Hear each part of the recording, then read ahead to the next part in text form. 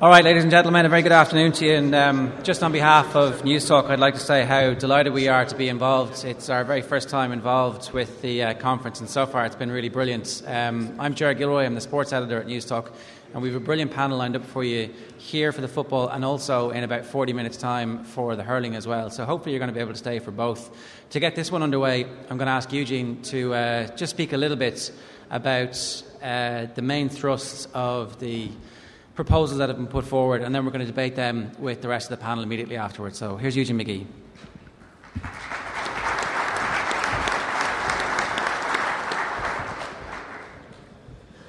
Ladies and gentlemen, I'll be fairly brief. Most of you know a lot of what the FRC were doing or attempting to do, but just the history of it is very simple. The incoming president last spring, about March or April, Liam O'Neill, he said he wanted to get a group of people together who would have a look at Gaelic football, see how things are going. Is it going fine? Is it as good as it can be? Or the little things could be changed or something? Now, he stressed from the start, he started from a position that Gaelic football was in very good order.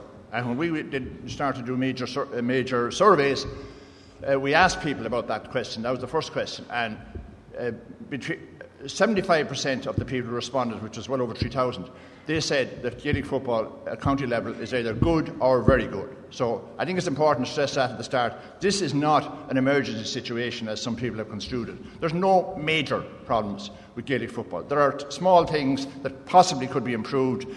We've discussed a lot of those, didn't agree with some of them, and we came up with about a dozen proposals. Some of them are motions that have to go to Congress, others of them are just recommendations, and the Congress, as always in the GAA, will decide on the 22nd of March in Derry what to do about them. So I'm glad to get the opportunity here just to set the scene, if you like, for this, because this is a coaching conference. All the people here are coaches or will be coaches or are famous coaches or whatever, or managers, and the rules, we're dealing with rules now, mainly playing rules, and obviously the coaches have a huge interest in all that sort of thing. And that's the background to it. We started from a different perspective maybe than other committees in the GAA because we had a year to do it, and also we availed of modern technology. And the big thing we wanted to do was we wanted to consult with as many people as possible all over Ireland and abroad who were interested in Gaelic football, either as players, spectators, managers, coaches, or parents of people who play, all the people who love Gaelic football, all the people that I often said that on a Monday morning for 6 months of the year there's at least 100 or 200,000 people talk about football all over Ireland. They talk at the water thing in offices, they talk on the way to work, they talk in the post office and wherever else there's people assembled. They talk about Gaelic football. It might be the local junior club match, the All-Ireland Championship, but there's an incredible interest in Gaelic football, absolutely incredible. And it's completely underestimated by the Irish public at large. If any of you want to think what the role of the GAA is, just imagine if for some reason the GAA was banned next Monday morning and wasn't allowed to compete. Where would the rest of Ireland be then? Particularly rural Ireland, but more and more in the urban areas as well. Where would it be? In most parishes around Ireland, the GAA club is now a community club. They run most of the things that happen in the parish. They've replaced a lot of great organisations in the past that have declined or disappeared, but the GAA is stronger than ever. And especially since the advent of women in the GAA in a big way, that has been a huge factor.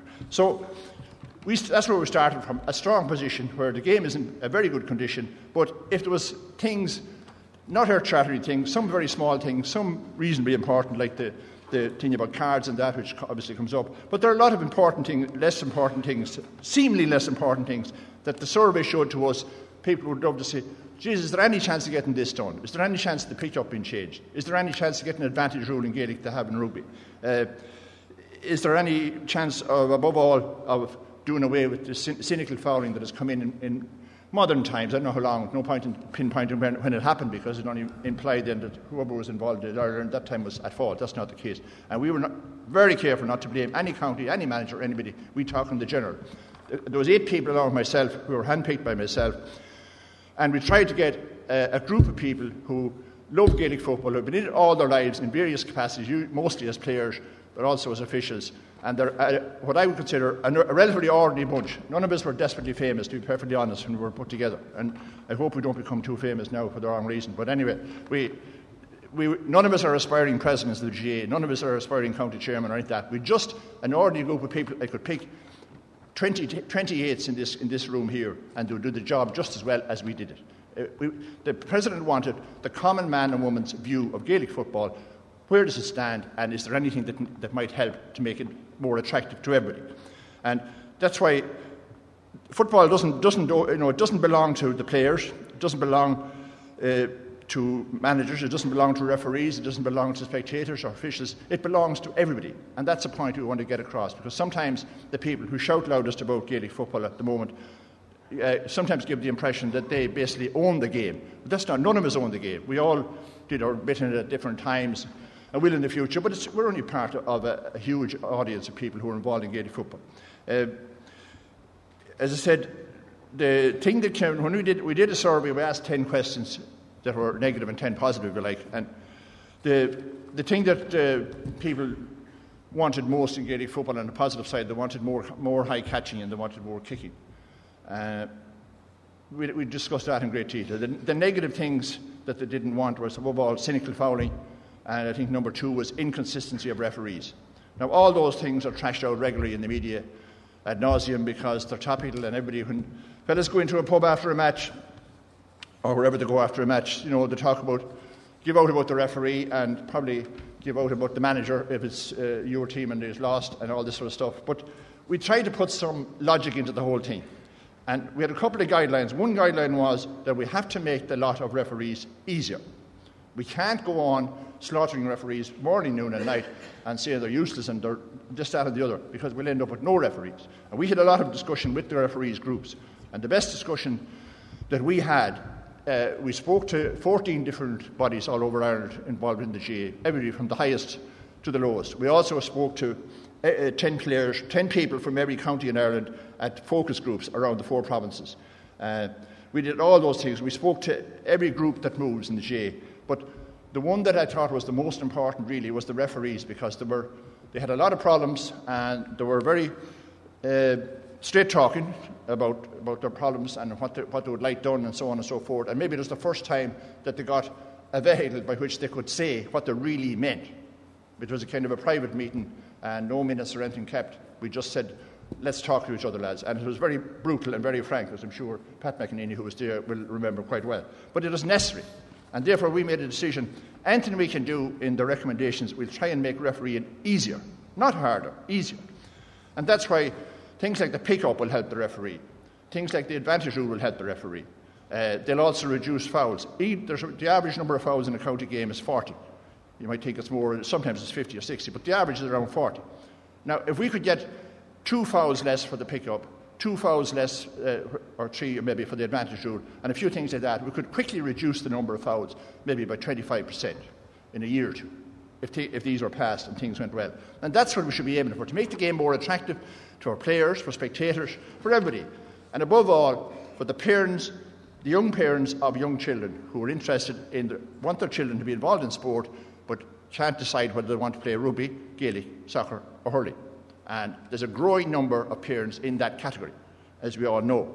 People who, in urban areas, which is developing rapidly, thankfully, foreigners who live in Ireland, and they decide, the parents decide what the children will play. So if Gaelic football is messy or unattractive looking or dangerous looking in some people's eyes, then they'll direct their children to one of the other sports. So therefore the GAA is on a marketing campaign for football. That might seem strange with all the people who play it, but that's the reality. Anybody who lives in urban areas like Dublin and all the other towns and cities, they know that full well. They compete head to head, street by street in some places for players. And that's why the game we have to keep abreast of the game and not be afraid to make little changes. The rugby people made a lot of changes in their game over the last 10, 15 years, and look at how the game has thrived. I realise that it's gone professional, which is another change as well. But I mean, basically, they made the game more attractive to play. That's one of the guidelines that we had here. So some of the things that we are suggesting are fairly obvious. The time clock in Croke Park and hopefully all grounds. The advantage rule being a full advantage rule. In other words, the referee can call the play back and give a free. A 30-metre free being brought forward for anybody who doesn't release the ball when a free takes place, or who messes with the ball or throws the ball away slightly, and ends up with the referee having to go 10, 14 yards to pick up the ball. That's demeaning. That sort of stuff is demeaning, and that's why we have no respect for referees, because some players treat referees like that. The new rule is, if you're fouled, you drop the ball on the spot immediately and get away, and if you don't get away within seconds, that ball is brought forward 30 metres. Some people would have liked it 50 metres, some people would have liked it to be brought forward on the 21-yard line straight in front of the goals. But we've gone for a happy medium here. The reason, what we're trying to do here, get rid of something that is extremely annoying to the hundreds and thousands of people who watch the games every week. A fellow who he concedes a free, or he fouls somebody, and the ball won't be released, and the referee, there's a hold up then, and the referee has to go looking for the ball, looking for the culprit if it's a yellow card or whatever card, and this sort of stuff. That really antagonises people, and there's no need for that. So we're hoping the 30-metre free, if it's passed, 30-metre bringing it forward will change that. We also have the hand pass scores are being allowed, because for referees it's next to impossible when they're 30 yards behind a man, whether he was hand passing it or fist passing it. So that's another reason for getting another task which makes the referee's task easier. We're trying to do a series of small things that will help the referees their life easier. And maybe if it happens 10 times in a match that the referee gets it right instead of wrong because of these changes, that would be a wonderful transformation. And that's the way we're working. That's the way most things are. We have a thing put in here for clubs, by the way, as well, club fixtures, which is one of the biggest problems we've had with the most people coming in. Over 1,000 players got in touch with us about that. And all we could do there, because we can't run county fixtures, we insist that the CCC in every county, there's a motion going forward, that the CCC will have the absolute final say on club fixtures. Nobody else can interfere with them. Not the county chairman, the county secretary, not the county team manager. The CCC will have the final say. That's the small gesture that we are making, so that club players all over the country will start getting a chance. They'll be able to make some attempt to plan the match, that it can't be called off the Tuesday before the match is due to take place. That's a little bit off the playing route. The other things, all those things, by the way, are coming in this year, if they're passed, a month after Congress. Left over till 2014, if they are passed, the mark, the 60 minutes, the 70 minutes for club games, if that's passed, and all these cards and things. Now, I must deal with the cards, because obviously cards have had a checkered history in the GAA, all kinds of cards, and red cards and yellow cards and black cards and every possible card. What we set out to do was to try and stop the cynical fouling. That is, everybody knows what that means. It means in situations where a team is in front, and particularly in front, or their own team has been caught away up attacking with extra players, and they lose the ball, and they pull down the opposition just deliberately to stop the play, delay 10, 20, maybe 30 seconds if there's messing with the ball. That messing will be now eliminated, hopefully. But it's deliberately attempts to frustrate the opposition by denying them the ball and by stopping the play. And there's no need for me to elaborate. You've seen it. You all see it in all your counties and all the Croke Park, everywhere else, and it can be stopped. The way we are proposing to stop it now is we're bringing in a yellow card for 5 designated fouls, and those fouls are very easy to remember. They're to deliberately pull down an opponent, deliberately trip an opponent with hand or foot, to deliberately body collide with an opponent after he has played the ball away for the purpose of taking him out of moving the play. That's a fancy expression for a third man tackle. The older people here will know what a third man tackle was, when there was real third man tackles, when you take the head off a fella when the ball is 50 yards away.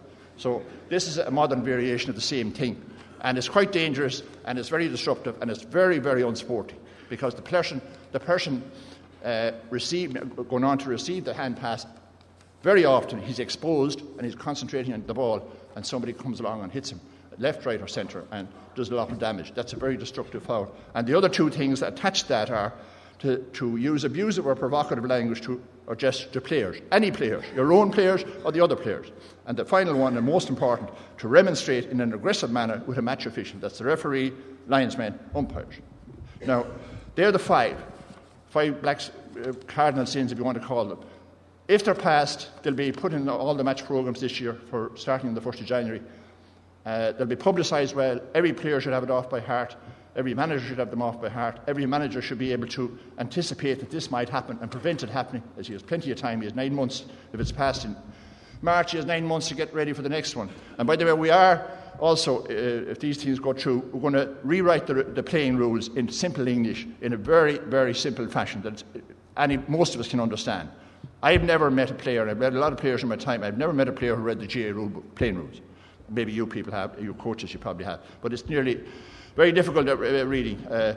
James Joyce's Ulysses, I think, would be in the halfpenny place trying to figure out the rules of the GAA. So we want to put in simple English the top 10 or 12 fouls. Put them in there so that the ordinary person, the spectator, will know what happened. We're also asking the referees to distinguish in all fouls between deliberate fouls and accidental fouls.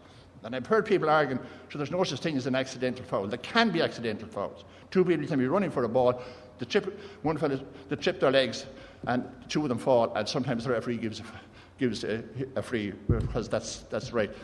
We're hoping that the referees, if there's a foul that takes place, if he puts his hand up, that means it's an accidental foul. There will be no cards involved in that. There's no need for discussions or rows on television studios or anywhere else. That's it. It's an accident. It can't be a card. All right. That's the trouble when you start talking about rules in GAA. Time seems to stand still. We've redefined the tackle, and people can look at it's a simpler version of what it was, and it puts the emphasis on skill, the skill of tackling, as opposed to hitting a fella. Most people, as you know, Gaelic football, a tackle meant how much do you hit him, how hard do you hit him, and where do you hit him.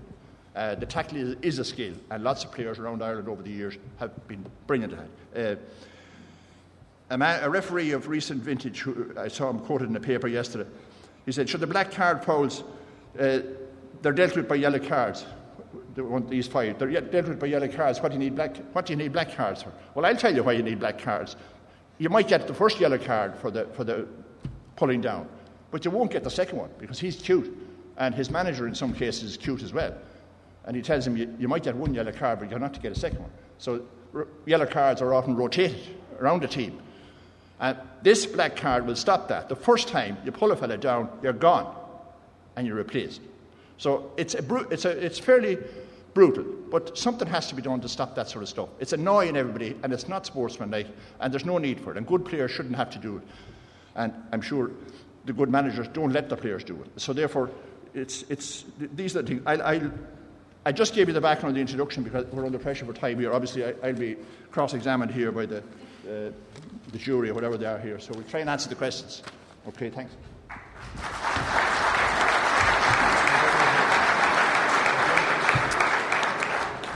Obviously, if you haven't already read the document, it is still available for download, and this is going to be something that people are talking about repeatedly over the next while. I want to start with you, Pat McEnany. How easy will it be to implement the black card system?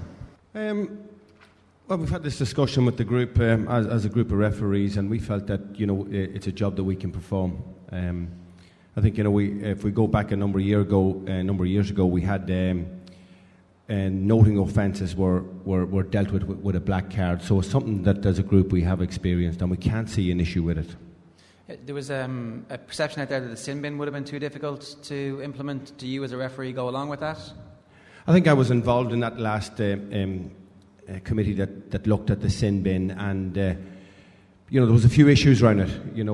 I think in some of the matches that we looked at, there was the O'Byrne Cup and the McKenna Cup games where teams went to 14 players. If they lost a player to the sin bin, it actually encouraged more defending and getting players behind the ball, and teams set their stall out that they would hold out for 10 minutes. So it wasn't really what we were looking to do. And I think, by the new rule, it's basically putting the onus back on the player, and I think that's important. Pat Gilroy is somebody who now has a little bit of distance from the inter-county scene. Do you think that there is a need to stop cynical fouling, as it's been termed? Yeah, I think it makes sense. I think, in fairness to what has been done here, all the diagnosis, I think, is spot on. All the problems are clearly identified, and I think that one in particular, you hear people talking about it all the time. at club games and even in kids' games, that people get away with it, and the advantage is to the team who's most cynical. And I think that's something that has only creeped in recently, and I think it should be removed. Did you notice that when you were managing teams, that certain teams you had to prepare for? I'm not asking you to name any names today, but would it have been part of your thinking in the preparation to the game that, if we're breaking fast, we're likely to get pulled down, make sure you get up quick and transfer that ball fast? Yeah, I think it has become part of the game. It's not just one team. It would become sort of almost a norm that you had to move the ball quickly, or else you could get caught up in that. So I think it has become a feature over the last 5 or 6 years that there had been, the cynical side had gone up significantly. Glenn, is there a pressure on managers then to actually be part of that movement, that you come across 3 or 4 teams who do it to you week in, week out, and your players are coming to you saying, look, this is what everybody else is doing, we need to be wise to this? Absolutely. You have to be aware of what's going on around you, and I suppose from a weaker county or a smaller county, I suppose the term is always trotted out that they're used as the guinea pigs, and from these smaller counties or in the early rounds of the championship, that rules or there's elements of the game that are probably tested in the early rounds of the championship or in their lower leagues and maybe applied later on. But there certainly is a pressure to be keeping up with the big guns, I suppose, and for the smaller counties or those with the lower numbers certainly need to be seen to be up there with them and competing at a level, and whatever it takes to compete, I suppose the term is you try and do the best you can. Yeah. William O'Sullivan, a couple of the rules that are being suggested are already active, obviously, in ladies' football. In particular, the clock is going to be something that I think, if it gets passed, is going to be obviously a bit of a revolution. There's some concern that maybe the last minute of games you're going to see a lot of possession football from teams, a bit of showboating going on in the corners. Does that actually happen, or is this one of those kind of imagined fears that doesn't translate to practical games? Well, it can happen, obviously. I mean, if a team is a couple of points up, coming into the last minute of the game, they'll try and keep the ball. I mean, that's no different to any other game that you'd see. I think it was alluded to earlier. The last minute of a game is when the cynical stuff starts with the team that's far ahead. I think if the clock and the sin bin is a thing I'm a big fan of, to be honest, because I've coached on both sides, obviously ladies football, but in club level, championship level in Kerry as well. And there's a major difference in mindset between managing a ladies' team where there's a sin bin involved and managing a men's team where there isn't. And can you explain that to us? Why? What is the difference? Very definitely, your coaching is different in the way that we pay a lot more respect to the tackle in ladies' football. It's coached an awful lot more, even speaking to other coaches within the game. There's definitely no cynical fouling encouraged because you're down a player, and it hurts you very much. It cost us in All-Ireland semi-final 2 years ago. We lost a player with 11 minutes to go, and we were down a point, and we lost by 9. Now, it does have that short-term effect on you in a big way, and I think, my personal view on it would be that black cards, yellow cards, I think there's just yellow cards if we stuck to that and gave 10 minutes in the bin. I think that the defensive side that Pat alluded to that they saw in the O'Byrne Cups would disappear fairly quickly, but then again, it's no different to what we're looking at the moment. Eugene? I just want to get the chance to explain why we have what we call mandatory substitution. That's why for the black card you're sent off and replaced, as opposed to the sin bin, because we discussed this at length. Now, while public opinion in the media and all that sort of stuff, everything about the FRC's proposals have been in the context of inter-county football at a high level in top-class stadiums. We have to deal with club matches as well, and all of you people are involved in club matches. And the difference between Croke Park in August and a junior league match on the 23rd of March when it's raining and sleeting, when the referee goes to the match, he's the only neutral person in the field. And for him to try to implement the sin bin in a context like that, especially if it happened to be get anyway volatile, is next to impossible. And we did discuss this with referees. So we have opted for this one. The punishment is different, but I can assure you any person who concedes a black card and has to walk off the field in a county match in front of 30,000 people, he's going to be he'll feel very, very punished. He'll be embarrassed and he'll be exposed and he'll be shown to be a bit of a fool, because by that stage every player will know by heart what are these 5 things and he has absolutely no excuse, and the referee won't have to have a second thought. Black, bang, place the guy. So we feel the punishment is adequate. I know a couple of managers said the sin bin with 10 minutes off is more draconian punishment, but we're happy enough with the punishment there, and that's the main reason for it. We have to cater for all the clubs all over Ireland on small grounds and junior teams and that sort of stuff with no neutral officials whatsoever, and the referee is very exposed there, and we want to make his life, it is a bit easier doing it this way, we think. Glenn Ryan, do you buy the whole black card for cynical fouling? Do you think that is actually a step forward for the organisation? I don't know. I think we're introducing another layer of, I suppose, confusion, particularly in relation to referees. We just had a discussion outside. As things stand at the moment, if you're trying to explain it to somebody that hasn't experienced their game and they asked, well, what are the punishments or how are people dealt with? Well, you can get a tick and a yellow, and then you can get another yellow, and then you get a red, or you can get a yellow and a tick, another yellow and a red, or you can get two yellows and you're gone, and you get a straight red, and there's all these different things, and now we have a fella getting a black card and he can be replaced by somebody else, unless three fellas get black cards and then he can't be replaced. So from that point of view, even from a promotion of a game, I don't think it's great. I do agree with the approach and certainly punishing these crimes. I think something more simplistic could certainly be adopted, and my idea would be that if a fella takes up one of these fouls and deliberately rugby tackles a guy, which is one of the things that has been exposed here, that's an intent on the player to gain advantage by deliberately breaking the rules. It was something that was premeditated. It was his own decision. If a fellow goes up and abuses a guy or abuses the referee, that's not a spur-of-the-moment job. It's something that he intended to do. He made a conscious decision to go and do it. And that should be sanctioned with severely dealt with, and maybe a straight red, but possibly not the game suspension going along with it. And like Eugene says, it will give all those other reasons or all those other feelings that a player will get the shame of being sent off, but he put himself in a position of being dealt with. He knew going out in the field how it would be dealt with. But I do agree that something has to be done to tackle these particular type of discretions, but introducing a black card, I feel, is adding more layers to many layers that are already possibly there. Roy? Yeah, I think I can understand where Glenn is coming from with the comment on it, but I think we have to recognise that there's a human side to a referee, even though sometimes we mightn't think that. And, in the last 10 minutes of a game, the chances of him giving a red card for somebody doing one of those deliberate fouls at the minute is pretty low, because we don't see it happening. So I think even to try the black card, because I think the referee is more likely to give a black in that cynical situation in the last 10 minutes than at the moment, where he feels that if he gives the red, he really is making a dramatic influence on the result. Yeah. And I think that's what's holding it back. Yeah, there's nothing focuses the mind like a hanging, but to issue red cards for any of those 5 offences, you wouldn't have a chance at Congress, not a chance. And I think everyone admits that the cynical fouling, systematic fouling, we need to eradicate it from our game. And I think those 5 particular fouls, they're very clear. They're not very difficult to understand, and they're 5 clear yellow cards. 5 clear black cards. I can't see a problem from the refereeing perspective to issue a black card for that, particularly when the first 3 he's been replaced, and the referee, he's not even thinking about the quality of the player.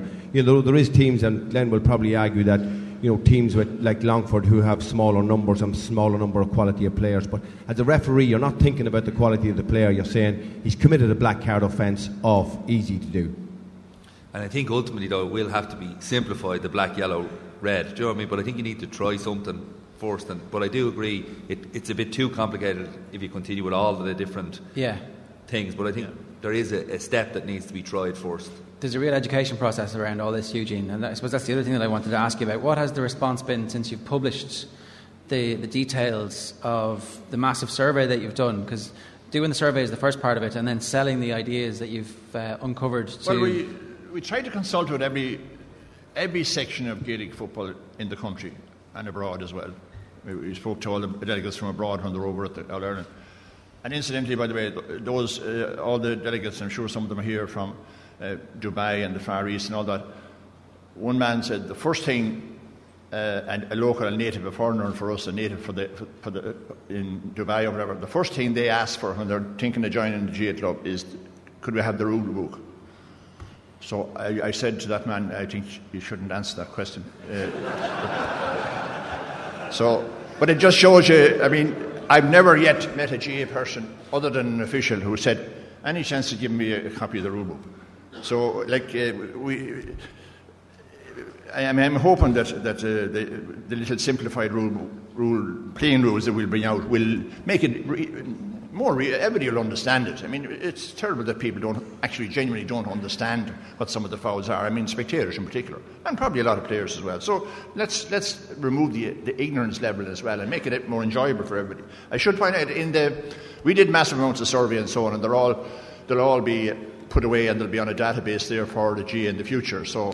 We can measure everything that happened over the last 10, 15 years. Every part of the game is broken down in that, and we use a lot of those in our research and so on. But they will be available for future reference and so on. But the average number of yellow cards in matches in the last few years has been 6. That means 6 between the two teams, and it doesn't mean 6 sendings off. 6 yellow cards altogether. So they barely average 1 yellow sending off per game. So you see, people tend to react. If the black card comes in, I can guarantee you there'll never be 3 black cards in a match unless there's I don't know what sort of people want to do that, because after the first one has gone off, the manager is surely going to start saying at half time or whatever, look, this has got to stop, no more of these, that's it, full stop. And that would be part of our target there, to ensure that the players first of all take personal responsibility, which a lot of them do not do, and also that managers would have extra responsibility. That it would be their job to stop these wayward people who constantly foul, stop them constantly fouling. The same as we'd stop them constantly kicking the ball wide from 14 yards, all this sort of stuff. It should be part of the coaching. This is where the whole coaching thing comes in. And by the way, on the coaching, we believe that there's a terrible anomaly between all the wonderful work done by coaching from Pat Daly's time and before it, going back to 64 in Gormanston. All the wonderful coaching that's been done, world-class coaching. And you do not have to have any coaching certificate at all to manage a club team or a county team. It seems an anomaly. It doesn't happen in many other sports. So we have put in a proposal for the GAA that by 2015 that you shouldn't be entitled to manage a team unless you have at least the minimum level of coaching. We think that's realistic, and we think it might encourage a problem which was highlighted earlier, that very, very few clubs in Ireland whose members of coaching certs are ever allowed, and allowed is the correct word to use, allowed coach their own team. And this is a small gesture to establishing the importance of coaching, because we have probably as good a coaching as there is in any sport in the world, and it's a shame that it's not used more. I want to go back to one of the other key findings which you said came through was the inconsistency in refereeing. Pat, can you tell us a bit about that conversation that the referees had with the FRC? From a referee's perspective, what are your frustrations, and what is your group's frustrations with how the rule book forces you to do things at the moment? Well, a level of consistency. People, sometimes it's a word that annoys me because, I'm not consistent 7 days of the week. Every morning I get up. And, when I train a team at home, an under-14 team or a junior team, all of those players don't perform consistently every Sunday they go out. And the same applies to referees. I keep telling people that a referee makes 70 to 80 decisions in an hour. As a managing director of any company, you could make 70 or 80 decisions in a year and have plenty of time to think about it. The referee has a split second to think about all of those decisions. And, of course, as a unit, you're always striving for consistency. Let that be a chairman of the national referees, let that be a referee, let that be a team manager. It's something it's a never-ending process. I suppose the big one is the consistent application of the rules. And that's one that we're striving to get to and trying to do. But it's a never-ending process, that is. Yeah. Do you accept the point that Pat made earlier that in the last 10 minutes a referee is far less likely to make a sending off decision, for example, than he is in the first 15, 20 minutes? I would consider him a weak referee. But it seems as if it's the experience of a lot of GAA people that is the case. Well, it's like, I say it's like every organisation. The good referees will always do the job, to the very end. And as we keep preaching, a sending off in 2 minutes in a game is the very same sending off as the 68th minute of a game. It should be the same. And, when people criticise us for being inconsistent, I would have to accept that criticism if that happens and when it happens in our game. Then, reading the document, are you quite happy with various elements of it? Back chat to the referee and immediate 30 yards, that should have an impact. The pick-up, for example, completely simplified now as well. I think it's vitally important that we don't lose all of these proposals to maybe one or two proposals. I think that's vital. Leaving this room today, I think if there's one message we need to get across, there's a lot of rules here, to me, a lot of rule changes that are very good for our game. You take it, the 3 yellow cards, you miss your next game. We've been crying out an awful long time in our association, as long as I can remember, people telling me, sure, yellow card, what difference does it make? Now a player picks up 3 yellow cards, it puts the onus back on the player, he misses his next game. I think that's vital for our organisation, vital. The 30-metre advance, it will make people, look up and listen here. Any back chat to a referee, not releasing the ball, messy situation, and you're suddenly now 30 metres in football is a big turnaround. That can be a game changer. The advantage rule, what a dream that is for a referee as far as I'm concerned. I wish I had it when I was still refereeing. Just to explain, in case anybody doesn't know, there's a 5-second window where if no advantage accrues, you can call it back and give the free. Yeah, the current rule states that once when you play advantage, you cannot go back. This rule changes allows us approximately 5 seconds to allow, if the player has been fouled and we can see a clear advantage, and that clear advantage doesn't happen to the player, that after about 5 seconds we go back. I believe myself, a personal opinion, we've discussed it with Eugene and the committee, that the rugby rule is too long. To me, it goes on for far too long. It can go on for 14 or 15 seconds and it comes back. Personally, I'm not in favour of that rule. I think the 5-second rule is quite good. The pick-up, I have my own personal opinion on that. There's nothing wrong with the rule we have, but it would make it easier on referees. It takes that, was it a pick-up, was it not a pick-up? So it would eliminate that from a game. The open hand pass point, to think that we have rule in our game, maybe some of the audience don't even know this, but you can hand pass a ball out the field, but you can't hand pass it over the bar. I mean, how ridiculous is that? So let's get rid of that one. Let's make that one easy on ourselves and eradicate it. So what I'm saying is, and the message needs to be, there's an awful lot of good rule changes out there. Let's not just get bogged down in one or two. Okay, Glenn, taking the black cards out of it, are you generally in favour of all the rest of the rule changes that have been suggested here, and do you think that we will see a different game as a result of them? I like to see a game that certainly the cynicism is gone out of it, and anything that tackles that, and whatever guys and once it eradicates it, I think that it can be certainly something positive. I don't agree with anything that will eliminate any skill in our game. That's backed up by trying to improve and enhance and encourage the catch. But I don't agree with taking out our pick-up. From the time that we've been taught how to play the game, it's something that we've all down in the field practiced and coached. And if you go through the skills, even though many think it's a very complicated game, it's a simplistic game. We've very few skills involved. We have the catch, we have the various form of kicks, we have the solo, we have the hop, we have the pick-up. And we're talking about eliminating one of those. I don't agree that it'll speed up the game. I'm open to correction on that. I don't see where the game will be sped up in relation to it. Sorry, I have to interrupt slightly there, because this is not a rule change. It's an addition to the present rule. The present rule, you can entitle to pick it up exactly as you have. People like my own countyman, Paul Barter, who picks the ball on the chip on the run and keeps going, and there's lots of them around the country. They can still do that. The change is that if people want to pick it off their hand, they may do so. But those who are proficient at picking it up now, that wonderful skill. But won't that die out? Won't Paul Barton as a child not bother learning that skill now because he doesn't have to? Isn't that I think that's the point Glenn's making, that you kind of remove the desire of the child to learn that skill. If they're very proficient at it at the moment and they've done it all their life, they will continue to do it. Well, there are areas that encourages. I think it will encourage one area that we want to do out of the game, and Power degree is the throw up. The throw up can encourage so many different areas of the game that can cause inconsistencies and rucks and mauls and everything else that you don't want to see introduced into the game. I think that the pick up. Sorry, Ger, if I can will just cut in introduce there, that. if you don't mind, and the pick up. It's in ladies' football, obviously. I mean, look, it's obviously going to be a one of contention with some people, and Glenn in particular there would feel that the current pick-up is a skill that shouldn't be lost to the game, and fair enough, But I would suggest that the pick-up, as is in ladies' football, picking it straight off the ground, is a skill in itself. It's the same as the pick-up in men. You still have to bend your back. There are still fundamental movement skills involved. There's good core stability needed.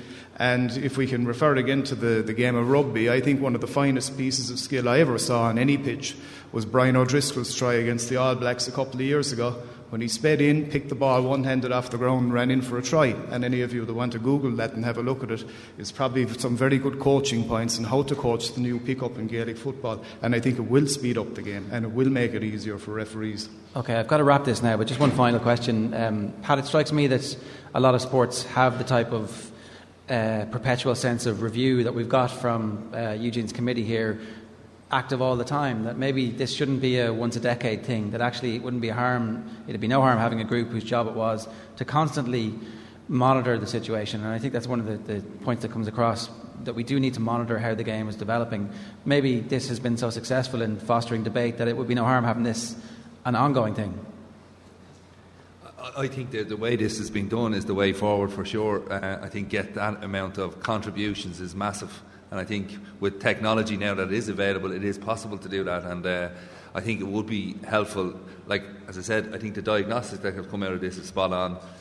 I don't know, I wouldn't say I agree with all of the solutions, but that's only an opinion because I haven't seen them tried. Yeah. So I'd be open to seeing them tried and then make my judgment on whether it'll work or not.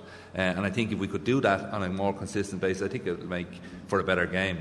Whether these work or not, I don't think the process, I think, is a great process. Yeah, maybe, Eugene, that's the biggest learning here, is that while you gave the statistic at the start that the vast majority of people think the game is good or very good, that actually if we had this as a consistent thing every year, maybe one rule being debated as opposed to this massive raft of rules, it would be a good way of focusing the mind on the rules of the game and how to continue progression. Well, I mean, there's an argument.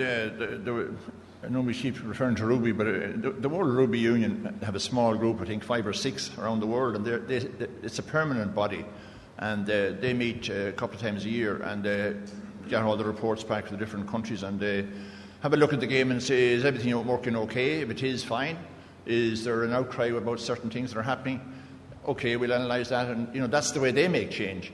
There's a strong argument for something similar in Gaelic football as well. I mean, the other side of that argument is you get the people in the last few weeks saying, for God's sake, will you stop changing the rules every year?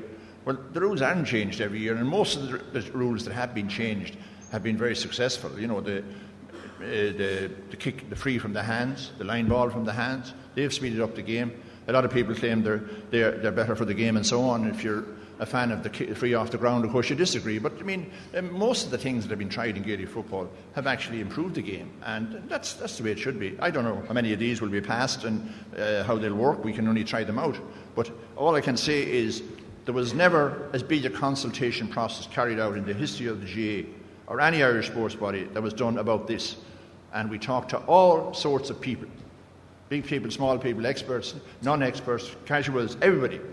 And we condensed it all, and we're all nearly half mad at this stage, and we have only half this. By the way, we have another half of this thing to do. That's just to look at the All-Ireland Championship, but that should take a half an hour or so. We'll sort that one out reasonably quickly. But I mean, this one, it was a great consultation job with all the people who love Gaelic football, everybody from top to bottom. So it can't do any harm, and hopefully some of these things will be passed, and above all, hopefully start the process of making refereeing a little bit easier and giving more respect to the referees. For instance, we're asking now that the referee for all county matches just go into the dressing room before the match, introduce himself and say hello. Now, that's not asking too much.